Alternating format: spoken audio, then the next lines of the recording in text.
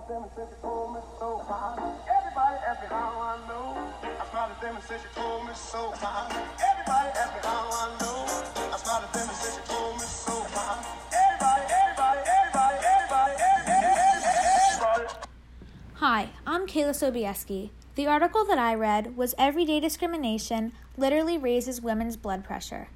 Recent studies conducted by Danielle Beatty Moody show that the daily discrimination towards women or people of color really does higher blood pressure and can cause high, unnecessary levels of stress and anxiety. Those little hits that may seem insignificant to those throwing them out at people can quite literally be the cause of blood pressure raises in women across the country. Examples of daily discrimination such as getting hollered at by a taxi driver on the way to work and getting interrupted while talking during a meeting are proved to back up a study done by Moody and her colleagues that shows how these psychological cuts have real consequences. These slivers of distance and disrespect add up over the days and are an accurate representation of a million tiny cuts, as said by Moody. As first reported by the journalist Emily Willingham, the team studied a racially diverse group of 2,180 American women. They found that those who experienced everyday discrimination ended up with higher blood pressure around a decade later. There is a large part of the body that is linked to getting regularly discriminated and treated poorly due to gender or racial borders. This can affect the body in areas such as disturbed sleep, unhealthy weight gain, and cardiovascular symptoms. Also, this can lead to many other mental and physical health problems.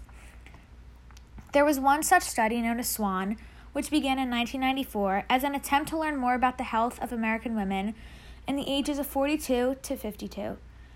There were 3,300 volunteers, and they all came from different racial backgrounds. They turned in for an extensive annual checkup. During this checkup, doctors would monitor their health for more than 2 decades. As a part of this checkup, volunteers would be asked questions regularly, daily discrimination. These questions were developed by David Williams of Harvard University, made to capture what he calls the ways in which the dignity and respect of people whose society does not value is chipped away on the daily basis. Some questions that were asked were about how often people were threatened, insulted, perceived as dumb or dishonest, or harassed during their day-to-day lives. By analyzing the data collected from the SWAN study, Moody found that women who answered sometimes or often for how frequently they get discriminated or treated poorly have increasingly higher blood pressure than those whose answers were rarely.